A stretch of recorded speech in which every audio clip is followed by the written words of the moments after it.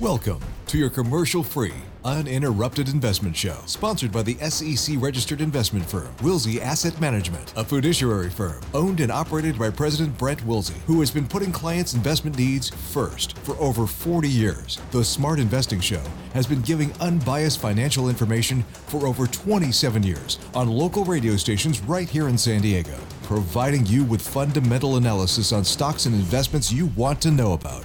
Now, here are your hosts, Brent and Chase Wilsey. Well, hello and welcome to the Smart Investing Show. I'm Brent Wilsey, president of Wilsey Asset Management, and with me is Chase. Chase, quite the week this past week in the markets, up, down, and wow. Oh, yeah, and we were talking about how September was going to be a hard month, and sure enough, here it is. Tough month with all the volatility, but again, that volatility is for short-term traders. Long-term investors, we're just sitting back in our chair watching everybody else panic, freak out. It doesn't matter to us. It's about the companies that you own, not about I always tell people, it's the quality of the trade, not the number of trades. And people are like, oh, I got to get out. I got to do this. No, just if you did your homework first, you'd be fine now. But if you did silly things and you're, I don't know why I did that. Oh, I'm going to sell this and do that. And that's all the volatility in the market. And that's what people are doing. Like, we're sitting back with our great companies like, yeah, this is fine. And I tell you what, life has so many other toss and turns that I don't need that in my life. So I'm good just being a long-term investor, not worrying about it. You have so many other things in life to worry about. Don't worry about the day-to-day fluctuation of the stock market. We always tell people that's what's going to drive you crazy. Yeah, and I've been doing this now for over 40 years, and I still love doing it because I don't do crazy things. I love doing the research, like looking at the companies, holding the companies, and we're not right all the time. I'm not right all the time. I mean, I always tell people, I might be wrong a third of the time, but you still do very well buying good quality businesses long term. Well, let's actually go back and talk about some things here. Let's talk about Apple. Talk about growth companies. There are a few fund managers that I follow and respect their opinions, but one of them is Dan Niles. Now, he is a Stanford University graduate in electrical engineering. He has focused on tech stocks for over 30 years, and I always enjoy his commentaries and analysis. We have continued to warn, and I still believe Apple stock is just too pricey. And Dan, he does run a hedge fund, so unlike our portfolio, he can short stocks and take a bet on the downside. In a recent Barron's article, Dan stated he owns Apple stock, but after the iPhone 14 launch on September 7th of just a couple days ago, he not only planned to sell the stock, but he was looking at shorting it as well. And I tell you what, that's quite the commitment.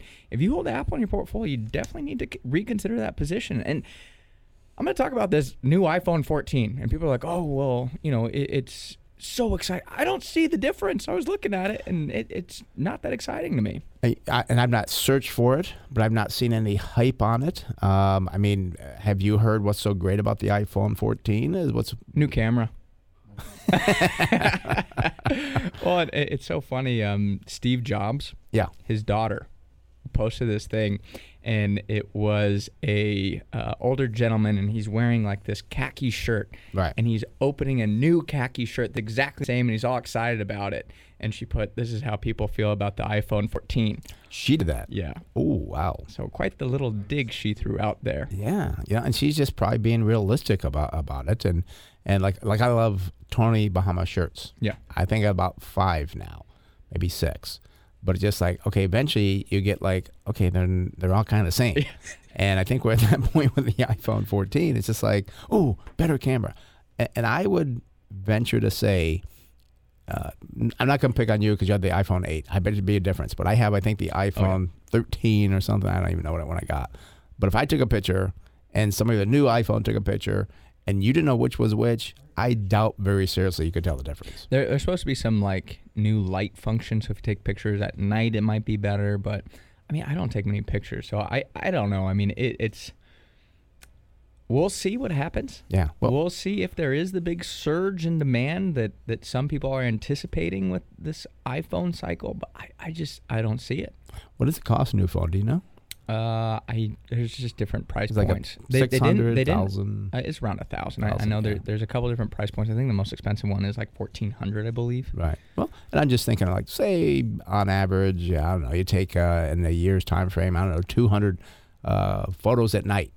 what's the cost of that per photo divided to 1,000 to get that new one that can take photos better at night? I just don't get it. Well, and the thing again that I look at is this has to be a good cycle for Apple, because if not, again, they're trading around, I think it's 25 times earnings still. If they don't have that growth, because right now, remember the last quarter, they didn't grow earnings. Right. If they have another year of no earnings growth, that's going to be detrimental for the stock. Yeah, because and we'll see. I mean, we'll see that holiday season. That's going to be very telling of, number one, where the consumer's at, and number two, how people feel about the iPhone 14. Yeah, and also, too, smartphones in general. I mean, shipments of smartphones around the world in the second quarter, well, they experienced a decline of 9% to 286 million units. Yeah, and again, if this continues in the third quarter, it really could put that downward pressure on the stock. And I think the third quarter, people might still give a little bit forgiveness, but if it's the holiday quarter and it does poorly, that's when I think the stock could have some serious issues, because it's not doing well. And somebody commented on our post saying, oh, well, the shipments were down because everybody was waiting to get the iPhone 14. Well, we'll see what happens. Yeah, and we are in a slowing economy. I mean, and I'm just thinking that, okay, do I really need that phone right now? No, I think I'll do something else with that money. I mean, because again, $1,000, whatever it's going to be, you think about it, and you got the 10, the 12. I don't know what the numbers are. You get kind of confused on it, but it's not really that big of a deal. It's not like, now if they had like, oh, the battery will last a week. Ooh, okay, now you got something I'd be excited about. But because you can take better pictures at night, and that's pretty much it. I'm sure there's other little features, but is it worth spending $1,000 when, you know what, I'd rather save that money for something else and maybe go on vacation, go on a trip. There's an extended battery life, but I don't know. I still have the 8, and sometimes I do have issues with my battery. But I just plug it in, You know who you had that in common with? Barney on Fox Business. He has the 8 as well. So the smart guys on the money, they have the 8.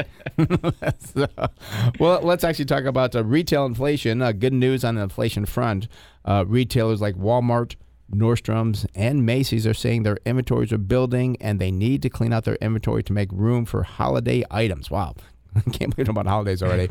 What that means is they'll be cutting prices dramatically, which will help ease inflation in certain areas overall. And we are no longer hearing about supply chain issues, which means there's plenty of product and demand to ease, so prices should decline. And I say we're no longer hearing about that. There's still some kinks, but it's nowhere near the problems that we saw before. And the thing that we look at is this change in the retail dynamic. It's going to take a couple of months to pass through to the numbers, but they should start seeing some good numbers just in time for the holiday season, which will hopefully make consumers feel more positive and deliver a good holiday shopping season. The one wild card that still remains is, again, oil and gas. And right now, it's pulled back. But I still think we'll see what happens here over the coming months. Yeah, and I think oil did pull back. I think I hit $80 a barrel. I think it closed yesterday at $86.23 or something. So it has bounced back a little bit. But the demand has slowed, which brought the prices down. But then we have the Middle East talking about we're going to cut back on our production. I know there has been talk, and I hope this doesn't happen, that President Biden wants to extend the strategic oil reserves release of 1 million barrels a day. Gosh, those reserves are getting pretty low, and I hope he does not do that, because, again, it's just going to extend that Band-Aid on a big problem. You're not fixing the problem. It's not doing anything with supply. Well, we've talked about before, nobody, again, like a COVID situation, nobody knows when that's going to happen. Surprise in the Middle East could happen. What's going to happen then? I mean, I believe the number was, Fox Business talked about this yesterday. With Biden's plan, our strategic reserve is 23% lower than where we stood beforehand.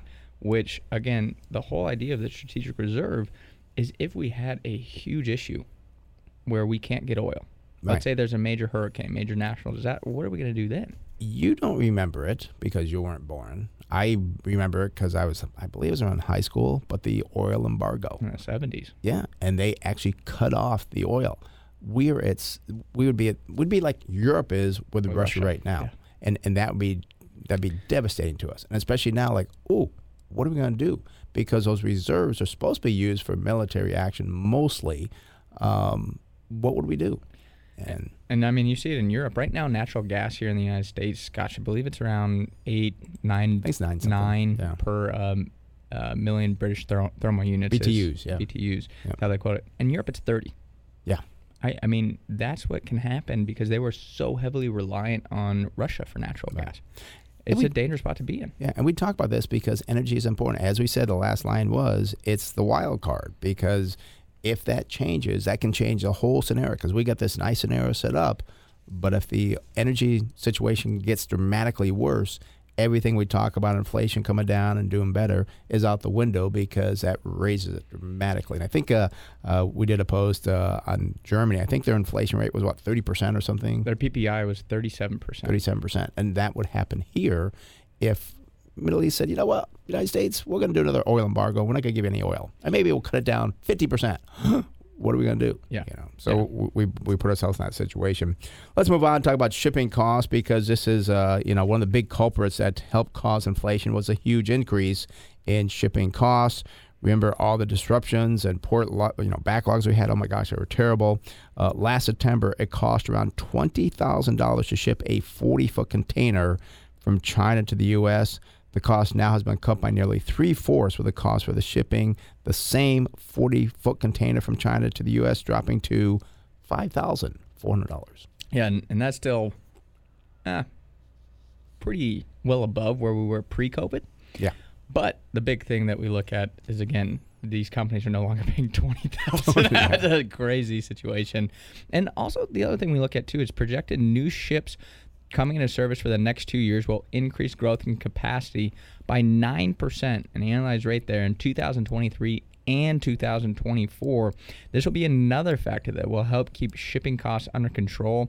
And in the end, retailers will be paying less in shipping costs so they can reduce their prices, which will help ease inflation there. Yeah, and we do have to remember, I think there was, and maybe you can correct me on this, but I think at the peak in the port of Los Angeles, they had, I believe, 70 ships out there waiting. Last time I heard it was like 8. Yeah. So that has improved. So we do have improvements. And these are things we're talking about, that there's some great things to look at. There's things that we're saying, yes, these are positive. We see good things going forward. But in the back of our mind, we still remember that if something crazy happens with the energy market on the U.S., everything we're talking about is going to change. Yeah. And the other thing is, and I'm going off the cusp here in terms of trying to remember the exact numbers. I don't have them in front of me. But I believe the numbers were from China to the U.S., from the delivery to being in the port. Before COVID, it was about 63 days, I think, is that time frame it took. Well, during the peak toughness, I'll call it, it was about 100 days. Huge increase. Yep. That really made things hard for retailers. It's now back to, I believe, around 67 days. So we're almost back to those pre-pandemic levels of, I'm going to call it a normalized environment. Things aren't the way they were. And as you said, this really should be a huge help to inflation. And there's some issues on the inflation front, but then you're starting to see a lot of other things that can really help ease that burden. And it's not going to happen tomorrow. No. But I think come back part of 2023, we're not going to be talking about 9% inflation anymore. Right. And actually today we're dressed up because today is our client event that we do, our investment symposium for clients, and we'll give them more details on what's going on. But we have some very good positive things, and we do share a lot with other people also, because we do want everybody to be a smart investor and not make silly mistakes. You were bringing before the show went on about some great things about growth versus value. And it's amazing some of those numbers that you were talking about there. But, and by the way, phone numbers here, because we're going to open the lines, 833-288-0973. That's 833-288-0973. As always, get you through that unbiased, no strings attached, fundamental opinion about what you want to talk about. But, these are things that are so important to kind of look at and understand what's going on. Don't just look at the stock price. I think, I'm watching the stock price. You are missing so much. There's so many things out there you need to look at besides the stock price. The stock price is almost irrelevant to some degree. Yeah, and I'm going to give a couple of those numbers real quick that I was looking at. And this is why we do the value investing, is when growth is hot, it's hot. People are like, gosh, you're a stick in the mud and you're not exciting, you're boring. But the thing is, when things turn, growth it's disastrous. And what I mean by that is if you look at 2000, from the year 2000 and 2005, value investing was up 29% during that time period. Oh, that's not that good. That's a pretty lackluster return. Well, yeah, but growth investing was down 45% over that 5-year period. I'll take those numbers any day. Yeah. And that's the thing, is you have to have realistic expectations when you invest, because you look back over the last 10, 12 years, growth stocks have done absolutely fantastic. But now these people that invest, I can do 15% a year. That's not the reality of investing, unfortunately. Right. And as I've said with Apple, Tesla, Amazon, great businesses, but one or two things are going to happen. Either going to drop dramatically, or I'd say 10 years from now, their price will be somewhere about where it is right now. They got the stock price has to catch up with the earnings, the earnings have to catch up with the stock price is the right way to say that. Yeah, and I saw this other great chart here, and I X'd out of it. We're going to find it and pull it back out, because it's just phenomenal. You go back to 1927. Right. How far value has outperformed growth. And people always ask, I'm worried about the Great Depression again happening. I'm worried about this difficult situation. It shows why value investing is such a, in my opinion, better way to invest. Right. You don't have the huge ups, but you also don't have the huge downs that you have in the growth stocks that can deplete you and ruin your investment plan. And when I first started looking at value investing, I remember looking at 1929. It was terrible. The market was down like 80%. There was one company, I believe it was General Mills, that actually held on and actually I think had a small profit.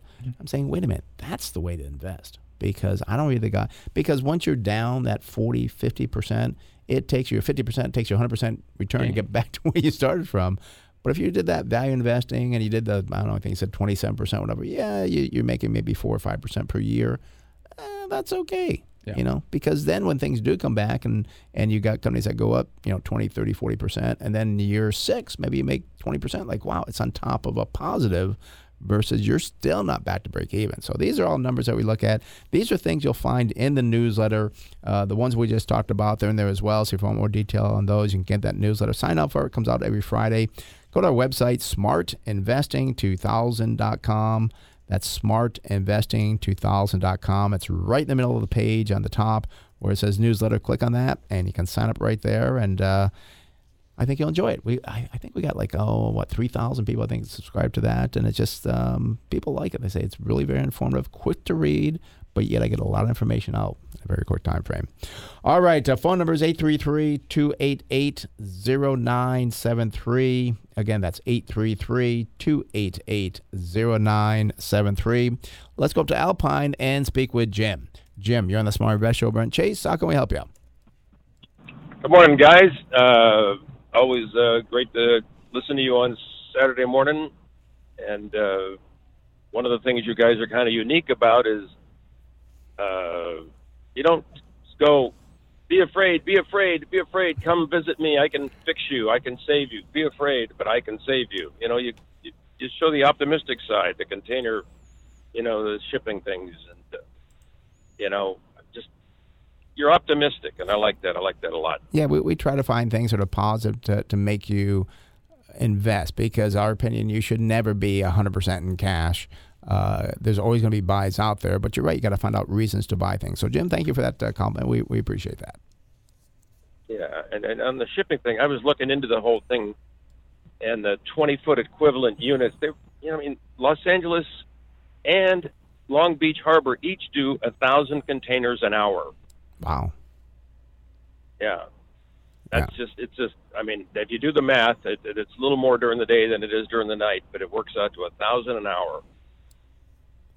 Yeah. So, there's a lot of commerce there. Yeah. And again, if you multiply the 15,000, we'll call it, make it easy, 15,000 times 1,000 containers per hour, that really adds up to how much money they're saving on those containers. So, anyway, yes, sir. Yes, sir. So what I'd like on Main Street Capital, it's got an interesting dividend payout ratio, and I'd like a little discussion about REITs and dividend payout ratios along with that, if you don't mind. Sure. Well, let's take a look at Main Street Capital. Symbol is MAIN for Maine. I see them in the industry of asset management, and for some reason, usually the asset management companies do pay a higher yield on the dividends, but that's just kind of normal. The short on the float, not very much, 3.7, but only 20% institutional owned, which kind of worries me a little bit because that means you've got the individual investors going to be very fickle at times and maybe cause more volatility in the stock price. Now, we do see a good PE ratio, 11.1 versus 19.8. Price of sales, 8.1 versus 4. That's expensive. Price to book value, 1.6. That's good because the industry's at 15. And then we see no price of cash flow, which is strange, versus 17.6 for the industry. They do have a good PEG ratio, which says you're not paying much for the future earnings of the company at 1.7 versus 6.7. So I like seeing that. Now, over the last year, their earnings did fall by 21%. The industry was only down 15%, so company appeared to have more trouble on the earnings development there. Sales also were down 3% for Main Street Capital, but the industry was up 4.5%, so that's not a good thing. 5-year growth estimate from the analyst, 8% for Main Street versus 6.8% for the industry. Now, they do pay a dividend, 6.5%, which is pretty good. The industry is at 3.8%, and the company only uses 70% of the earnings to pay that out. I say only 70%. I'm okay with that. You get much above that, though, 75, 80, 85%, you start wondering, wait a minute, what are they having here for operations of the company? But 70%, I'm okay with that. We do see on the balance sheet, debt to equity is 1 versus 1.2. Current ratio, very low, 0.3 versus 2.6. And I would really want to look closer at the balance sheet to find out why is that. Now, again, I think you mentioned this is a REIT. This is something else here. This is where you got to go to the financial statements. I might do that while Chase is kind of looking at some other numbers there. We do see a net profit margin, very strange number here, 71.9 versus 21.7. Return on equity, 13.9, better than the industry at 11, but we like it to be about 15%. So I'm kind of mixed on this. I don't know what you're going to come up with, Chase. Yeah, I mean, it's an interesting business here. They are an investment firm. It says they're engaged in providing customized debt and equity financing to lower middle market companies and debt capital to middle market companies. And one thing that I find interesting is this company's about a $3 billion market cap, 80 employees. Ooh. Lean and mean, for yeah. sure. Maybe we should go public. Well, we got 8, not 80. But looking at the current price here for Main Street Capital is $40.70. 52-week high, $47.13, and the low, $34.35. And one thing I was thinking about, too, is this company, when they have that payout ratio, one thing that concerns me is, does that mean they're not having enough capital in other places? So even though they have 70% is what I'll call a reasonable payout, does that mean they don't have other like investment opportunities as an investment firm? Sometimes I would like to see them maybe hold off on that payout ratio and grow the investment side of things, because it's a two-part equation essentially. Right. But looking at the company going forward, I go to December 2023, I see the estimated earnings per share, it's $3.17. Would give us a target sell price of $52.62. So, I mean, there's some potential here. It's a very different type of business that you got to understand how they function, who exactly are they providing that capital to? Well, and I did, as I said I would, go to the balance sheet, and I'm seeing something I've never seen before.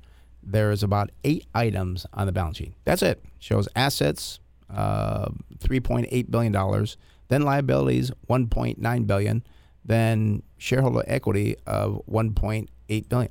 Where's the rest of the numbers? I mean, I want more details on this. So I don't like seeing that. I have never in my 40 years seen a balance sheet this short.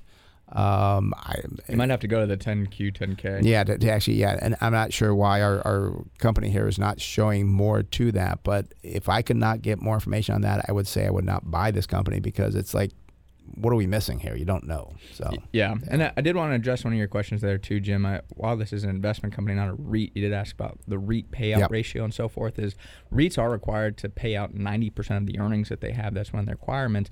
But one thing is the payout ratio is going to look quite strange on REITs because they have a lot of depreciation, which is a non-cash expense. So sometimes their payout ratio is going to be like 110%, and you're like, how are they paying that out? Well, it's because so much is going to be based off depreciation. So that's one thing with REITs that you have to be very cognizant of is, oh, I'm not going to buy it because the payout ratio is too high. Well, that's when maybe you want to take a closer look at the cash flow to see if that is sustainable. Yeah, so you got to look at them differently. I just don't feel comfortable with Main Street Capital. I know there some things there. And again, I think you kind of like the 6.5% dividend. Is that what you're kind of seeing there, Jim? Well, I like that too. Yeah. Yeah. I just don't feel good about it. There's other ones out there right now. You can get, actually, we have a REIT in our portfolio that's paying, I think, a 7.8%, I think, yield. We feel much more comfortable with that than we do with this here, especially on the asset management. Who knows how they're doing it, what they're doing. There could be problems there as well. So not to bring up Lehman Brothers, but who knows on that side. So I'd be careful here. Alrighty? Yeah, and by the way, great comments on the Strategic Petroleum Reserve. It's like, what the heck are you thinking? Thank you for that. You know? Crazy. All right, Jim, thank you for calling. Gentlemen, have a wonderful day, and always a pleasure listening. Thanks. Yep, bye. Good talking to you. Bye-bye. All right, that does open up the phone line, 833-288-0973. That's 833-288-0973. Let's head up to Oceanside and speak with Carl. Carl, you're on the Smart Invest Show. Brent Chase, how can we help you? Yes, I'm looking for an equity that pays a decent dividend and maybe stock appreciation. So I looked at Williams, the gas line operator, WMB. Okay. What can you tell me about it? Okay, and I think that's a good start right now when you say an oil and gas operator. The company, again, is Williams Company, symbol WMB. They are in the oil and gas mainstream or midstream, it's actually called. We do see a float on that. On the short, only 1.8. Institutional ownership, 87.5, so that looks good to us. PE ratio, though, unfortunately, not a good start here, Carl. It's a 25.6, above the industry at 21.7. Price of sales, 3.7 versus 1.2. Price to book value, 3.6 versus 2.3. And price of cash flow, 9.6 versus 7.6. So all the valuation ratios, unfortunately, are higher than the industry. But they do have a good PEG ratio, which is your price earnings divided by the growth, is only 3 versus 12.2. So that's a positive there. Now, look at their earnings over the last year. They are up 34.7% versus the industry down 18%. Sales did climb by 20.5, not as good as the industry growth at 38.1. We do see a 5-year earnings per share growth rate estimate by the analysts, 7.1 for Williams versus 8.5, but I'm okay with that. That's pretty close. And they do pay a dividend of 5.2%, pretty attractive, but it does show they're paying 129% of their earnings to pay that out. Now, that's over the last 12 months, so you might have a bad quarter still in there. I bet you if you look going forward, probably the payout ratio looks much better than that. And on the balance sheet, we see a current ratio of 0.7 versus 0.9. That's about the absolute bottom I'd want to go with on the current ratio. And I don't like the debt to equity at 2 versus 1.4. Net profit margin, 14.6 versus 6.2. Return on equity, 13.9 versus 10.2. I almost feel like maybe the stocks move up too much. Chase, what do you got on the stock numbers there for us? Yeah, of course. I'm going to make some comments here on the numbers and then have a couple other side thoughts as well. But the current price here for Williams Company is $32.77. 52-week high here, $37.97. And the 52-week low, $23.98. So year-to-date, it's about 30%, while the S&P is down now about 14%. Going forward for the business in December 2023, I see estimated earnings per share of $1.69 would give us a target sell price of $28.05, which is actually below the current price of $32.77. Now, one thing that I want to point out is this company, what they actually do is they own and operate the Transco and Northwest pipeline systems and associated natural gas gathering, processing, and storage units. One thing I've always wondered, I have this discussion every time we pull up a pipeline company. is I don't know how they charge. Because to me, how does the price of oil impact them? Do they charge more when oil is high? Because they're not selling the oil, they're transporting the oil. Where, to me, I'm almost wondering, do they do better when oil prices aren't that good, but the volume of oil is much higher? Yeah. That's one thing that I really want to understand with these pipeline companies is how do they make their money? When is a good time for them? And if you're looking at I'm going to say playing the price of oil and playing the price of gas, I don't think a pipeline is going to produce the best returns. And in fact, I talked about that 30% gain. You look at a lot of the oil producers, the gas producers, the refiners, they've done much better than the 30% gain that this company's seen. So I don't know. Obviously the target sell price is below the current price. I wouldn't be a buyer here. And also, too, and I know I did hear this past week because Senator Manchin, on his deal to get the Inflation Act, whatever it was called, on through, he was supposed to be promised a pipeline in West Virginia. Well, I heard this week that other senators like AOC and Bernie Sanders, oh, no, we're not going to do that now. Could that hurt pipelines? Because finally something positive to maybe build a pipeline. Well, no, that's been gone out the window. So I like being in the energy. I don't think this is the one to be in, Carl. I mean, it's just unless we see some positive with pipelines being built. And as Chase said, how do they make their money? Good point. So I'd say and there's other ones I think out there in the energy field. And again, I think it's pretty expensive now on the energy side. I'd be looking elsewhere besides energy. I think it's almost too late to get energy now. So yeah. All right. Okay, thank you. All right, Carl. Thanks for calling. Bye-bye. All righty. That does open the phone line, 833-288-0973. That's 833-288-0973. All righty. Let me look here because I got a little note here. Okay. I think what he wants me to do, let's see. Is Harrison available? Yeah, I think that's what we're going to do. Okay, so it's what, 8:31. I think Harrison is available. So let's go to Harrison, our financial planner. Harrison, you there? No, I think I got the reverse. I think I'm supposed to go to line 1 before I go to Harrison. No. Was that right? I read the note here, but I'm getting it backwards. Well, let's let Frank work that out. Yeah, but I'll kind of continue that discussion around the oil and gas. I was going to disagree with you where he said I wouldn't be a buyer here. We went from being very pro-energy stocks at the beginning of the year to then we had this huge appreciation of energy stocks.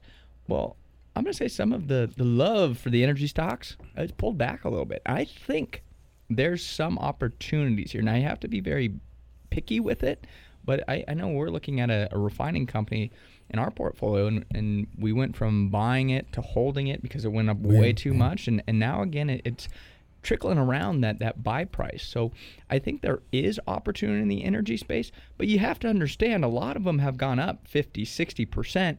You're not going to go up 50, 60% on energy. You still want to find a good company, but you could still have, I think, come next year with the dividends from many of these companies, I think you could still have about a 10% return over the next year with the right energy company. Yeah, and 10% would not be bad, but you'd have to look at the target price because, again, we like to have that margin of error. We want to be at least 30% away from the target sell price, and I don't think that would be the case. But I was going to take a look at Exxon or Chevron, but I think we're ready to go to. So who are we going to here, Frank? Just go. It doesn't matter. We're good. All right. Well, let's go out to Chris in Oceanside then. Okay, Chris, you're on this Morning Invest Show with Brent Chase. Hey, good morning, guys. How you doing? Oh, good. I enjoy your show every weekend. Thank you. Well, thank you. I want to ask about Maersk. The big shipping company. I own it at $12.50, $12.50, and I've been adding to it when it drops below 11. It's been in a range between low 10s and 13, 14 for as long as I've been watching it. Really high dividend and really cheap. Just wondering if that dividend's going to hold. Okay, well, let's take a look at it. I'm kind of excited to look at this company. I've not heard of this company before.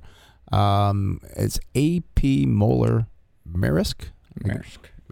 Yeah. Correct. Okay, symbol. Correct. The symbol looks like it's Russian. AMKBY. Looks like a Russian name or something to me. Denmark it's actually listed. out of Copenhagen, I believe. Okay, there we go. Big international global shipping company. Okay, all right. Well, yeah, they're in the industry of marine shipping.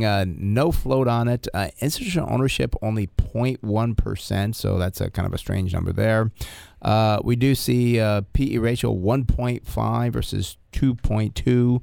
Price of sales 0.5 versus 0.8. Price to book value 0.9 versus 0.4. And again, they're in the industry of marine shipping. This seems like a very inexpensive industry and company based on what we're paying for it.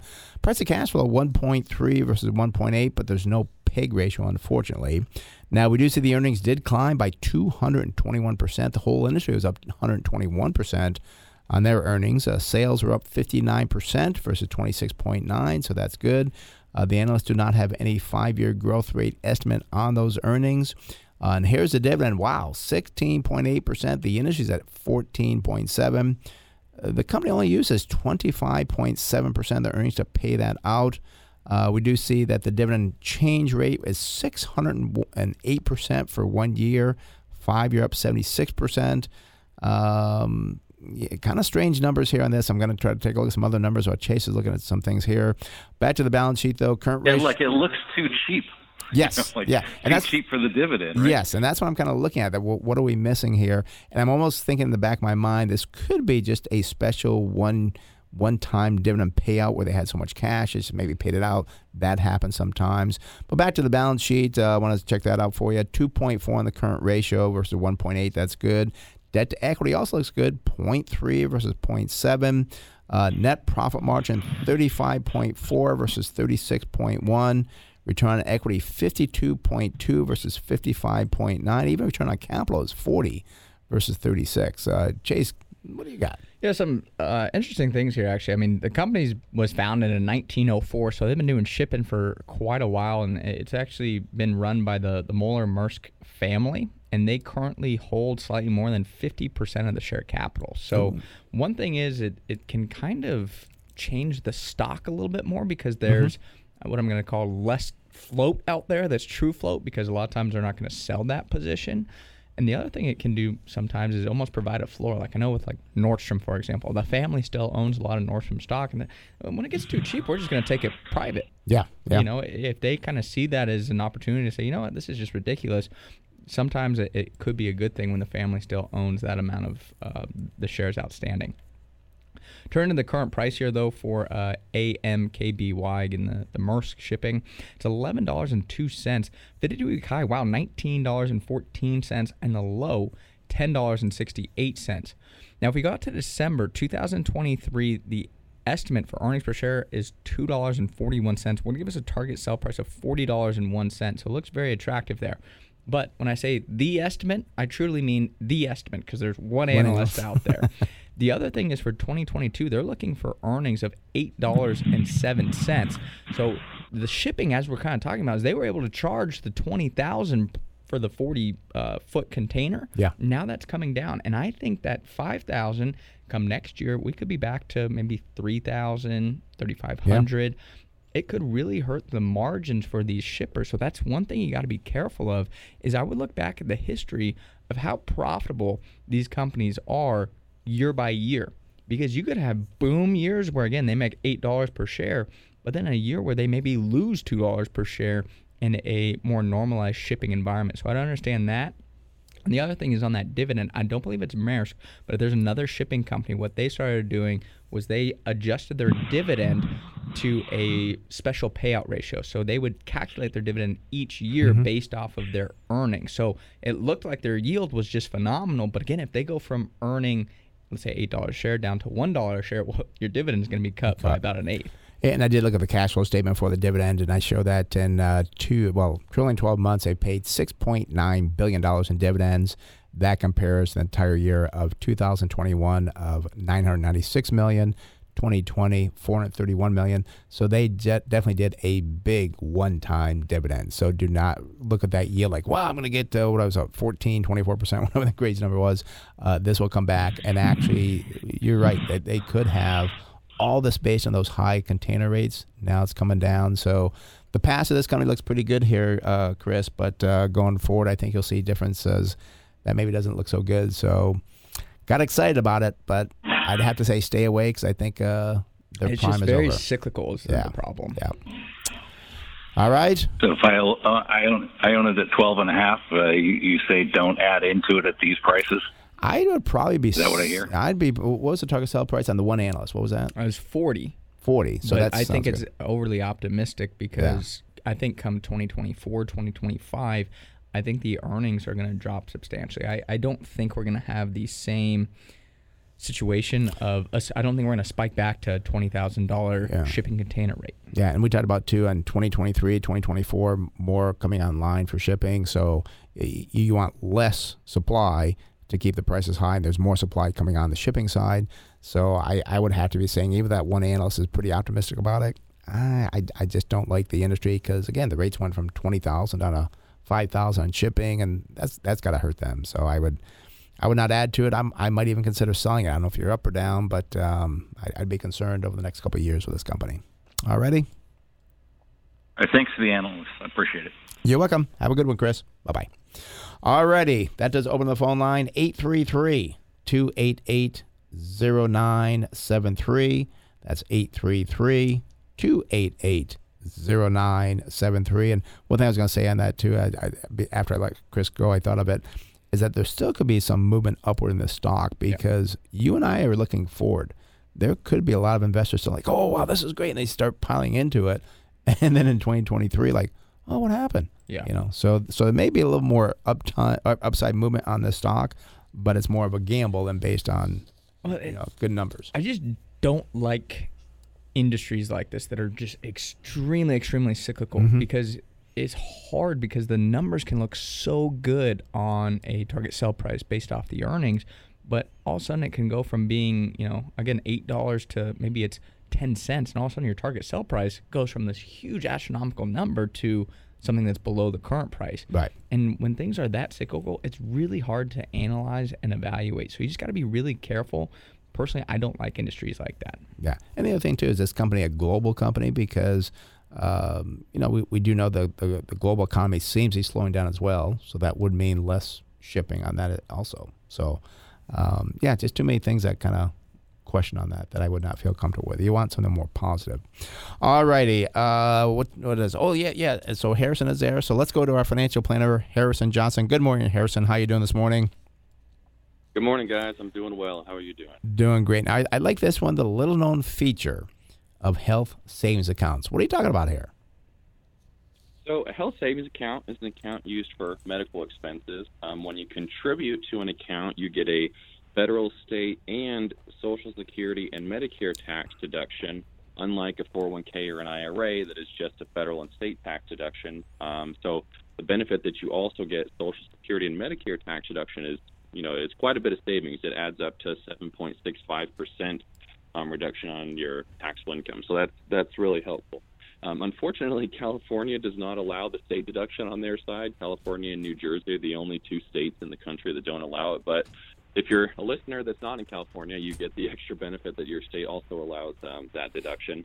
Once you contribute to an HSA account, the money can be invested and it can grow over time. And then when you withdraw money, you can withdraw tax-free like a Roth IRA as long as you use the withdrawals for medical expenses. So you get the best of both worlds in that you get pre-tax contributions and tax-free withdrawals. There's no other account that offers both of those at the same time. So, again, it's used for medical expenses, which the allowable medical expenses are pretty broad. Even things like ibuprofen or over-the-counter cold medicine is a qualified medical expense that you can withdraw an HSA tax-free for. The key is, though, that I wanted to talk about is there's no time limit between the time you have the expense and when you reimburse yourself from your HSA. So, for example, you could spend money on any qualified medical expense, let's say $5,000 on something, and then 10 years later, you could withdraw that $5,000 to reimburse yourself from your HSA for that expense. So, meanwhile, throughout that 10-year period, your money is still in the HSA growing tax-free. So, it's important to keep track of all of your qualified medical expenses, especially the larger ones that you pay out of pocket for, and try to pay out of pocket whenever possible. So that way you can, your HSA money can keep growing and you can withdraw tax-free really at any time you want in the future.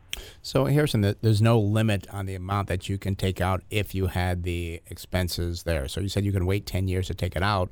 Could you say, well, okay, over 10 years, I've accumulated $30,000 in expenses. You can do it all in 1 year. Is that what you're saying? Yeah. You could wait 10 years, 20 years, 50 years, however long, as you have proof that at one time you had those medical expenses while you also had the HSA, then yeah, you can withdraw them at any time. So maybe, throughout your life, as you're contributing to your account while you're working, you save up all of your expenses, and then you get into retirement and you have this huge bank, so to speak, of medical expenses. Well, now you can just kind of withdraw as you want from your HSA over time, and it's all tax-free because it's technically just a reimbursement for the medical expenses that you already incurred. I'm going to challenge you a little bit here, Harrison. Has there been any talk, because they've talked about taxing Roth IRAs? One thing that concerns me is the government in 15 years says, yeah, we know we said you could do that, but no, sorry, past expenses won't qualify. Is there any potential concern there? Good question. So whenever the IRS is looking at doing something like that, they're always trying to make additional money. And most people with these types of accounts just contribute and then withdraw throughout the year, so they're not really getting the full benefit of the account, and they're missing out on all that tax-free compounding. So there has been no talk about any change like that because so little people actually know about this and benefit from it, where if the IRS said, yeah, we're going to take that away, well, it really wouldn't do that much in the way of increased tax savings for them. And another thing about HSAs is when you are a owner of an HSA and then you die and your beneficiary is a non-spouse, so like a child or something like that, then the HSA has to be fully depleted. So unlike an IRA where you can, deplete the money over 10 years, all the money has to come out in 1 year. So there are some things you have to watch out for. But to your point, Chase, there hasn't been any talk, and I would feel pretty confident that there's probably not going to be any change to that provision just because the IRS comes out, oh, yeah, we're going to make this change, and it's going to add another $10 million of revenue over the next 10 years. I mean, it's so little that it wouldn't make sense to even, change it at all. Yeah, because I guess it's a lot smaller than the Roth IRA pot of money. And the other thing, too, is I think they wouldn't change it. They can't change it immediately. So let's say they changed it in 2029. They say this is going to be, right. I'm sure you could probably just say, fine, you want to change it next year? I'll just take out all my accumulative expenses now. And that's what I was going to say. It's not as big of an amount. So therefore, they're probably not looking at that. And I always thought it was a shame when George Bush came out with this, wow, this is a great thing. I really believe that had they pushed this more, it would have brought down healthcare costs, because if you give somebody an incentive, okay, instead of paying these high costs for that and paying everything, no, you get to save your money tax-free. I don't think it was marketed very well because, people are like, oh, no, I don't want that. I don't want to save the money. I just want my insurance company to pay for everything. What a shame this did not go through. And I feel this should have been much bigger. I don't know what the numbers are in it. I still think the HSA plan is such a great deal to save money and keep your expenses low, and disappointed that did not go as far as I would like it to have gone. So I'll put it that way. But yeah, again, most people don't really know about them at all or use them, and then even fewer people, contribute money and then invest that money to grow for the future. So yeah, it's not very widely adopted at all. Yep. I don't think it was presented very well, and unfortunately the average American just thought, no, I don't want to pay for my own expenses. No, I want the insurance company to pay for it, and therefore they'd rather spend $1,000 in insurance premium than pay less on the premium, pay a little bit more themselves, but be able to put away in a tax-free account. But maybe too complex for the average person, maybe. Harrison, thank you very much. These are one of the things, again, you look at financial planning, something to help people out that is not the norm of a financial planner. Just like, buy some mutual funds and here's your financial plan. So, all right, guys. Well, we'll see you in about an hour, I guess. That's right, yeah, because you'll be at the client event, so we'll see you then. Alrighty, bye-bye. All right, see you guys soon. Bye-bye. All right, that is our financial planner, Harrison Johnson. If you want a free consultation with him, again, you've heard the in-depth things he goes into in financial planning. I talked to him the other day, gosh, you were with that guy for a long time. He goes, yeah, the first consultation, is about 2 hours many times to really understand what you're doing and more about you. If you want to find out more about them, go to our website, smartinvesting2000.com. That's smartinvesting2000.com. You can send them an email there, or you can call them at the office directly at 858-546-4306. That's 858-546-4306. And talk to him for that free consultation. Alrighty, phone numbers here, 833-288-0973. Let's go out to San Diego and speak with Derek. Derek, you're on the Smart Investor Show. Brent Chase, how can we help you out? Hey, guys. Thanks for taking my call. Sure. So last week, Monday, I was debating I'm buying 100 shares of NVIDIA, and I ended up selling a 2-week, one contract of a put that expires this next Friday. And as you might have seen, it's gone up. So my put's looking all right. If it expires out of the money, I'm debating, okay, do I buy it on its way up, or is it going to be doomed to come back down if next week's news changes? So just kind of wondering what you look at fundamentally for them. Okay, well, I'm not looking at NVIDIA for quite a while, so let's take a look at the numbers and talk more about it. I know I got some comments on that. I'm sure Chase does as well. Coming again, NVIDIA, symbol NVDA, only 1.4% short, so that's a positive. Only 66% institutional held, which is, I thought, kind of low for that company. We do see a high PE ratio, though, 47 versus 16.7. Price to sales also expensive, 12.3 versus 4.1. Price to tangible book value, 20.5. That is better than the industry at over 100. And then price to cash flow, 48 versus 12. PEG ratio does look good, though, at this point, 1.2 versus 3.9. Now, over the last year, the earnings have risen by 9.5%, but the industry is up 45%. Sales did climb by 35.8%, which is better than the industry at 14.1. I do see a 5-year earnings per share growth estimate of 22.8 above the industry at 15.9. They do pay a small dividend here. The yield is 0.1%. They use 5.2% of their earnings, pay that out. Not sure why they even bother with a 0.1% dividend. It's 16 cents per share. We do see that on the balance sheet, they got a current ratio 3.6 versus 2.7. That's a positive. Debt to equity 0.5 versus 0.6, also looking good. Net profit margin checks in at 26%, above the industry at 25%. And return on equity, very good, 32.5 versus 27.2. Chase? Yeah, so current price here for NVIDIA, $143.87. Wow, 52-week high now, $346.47. So definitely pulled back substantially. And the low, $132.70. If I go forward to January 2024, they report on a fiscal basis, the estimated earnings per share was $4.62. That would give us a target sell price of $76.69, so still about half what the current price is. And what I look at with NVIDIA is it's a great company. They've really, I think, I'm going to say, disrupted the chip industry. They've done a great job providing their components and their products there. But my concern is they became the most valuable chip company with a fraction of the sales, a fraction of the earnings. I look back at Intel, Qualcomm, back in 2000. Those stocks still have not returned to those levels. I worry that the same could be true with NVIDIA come 20 years down the line, where it's not going to even hit where it was at. That people pulled forward so much of the expectation on NVIDIA, and their growth rates are still pretty strong on the earnings basis. But I think that to trade at these lofty valuations, they're going to have to make those growth estimates really come true, and it's going to be a tough task. And if it doesn't occur, you see NVIDIA come 2040 at $250 a share.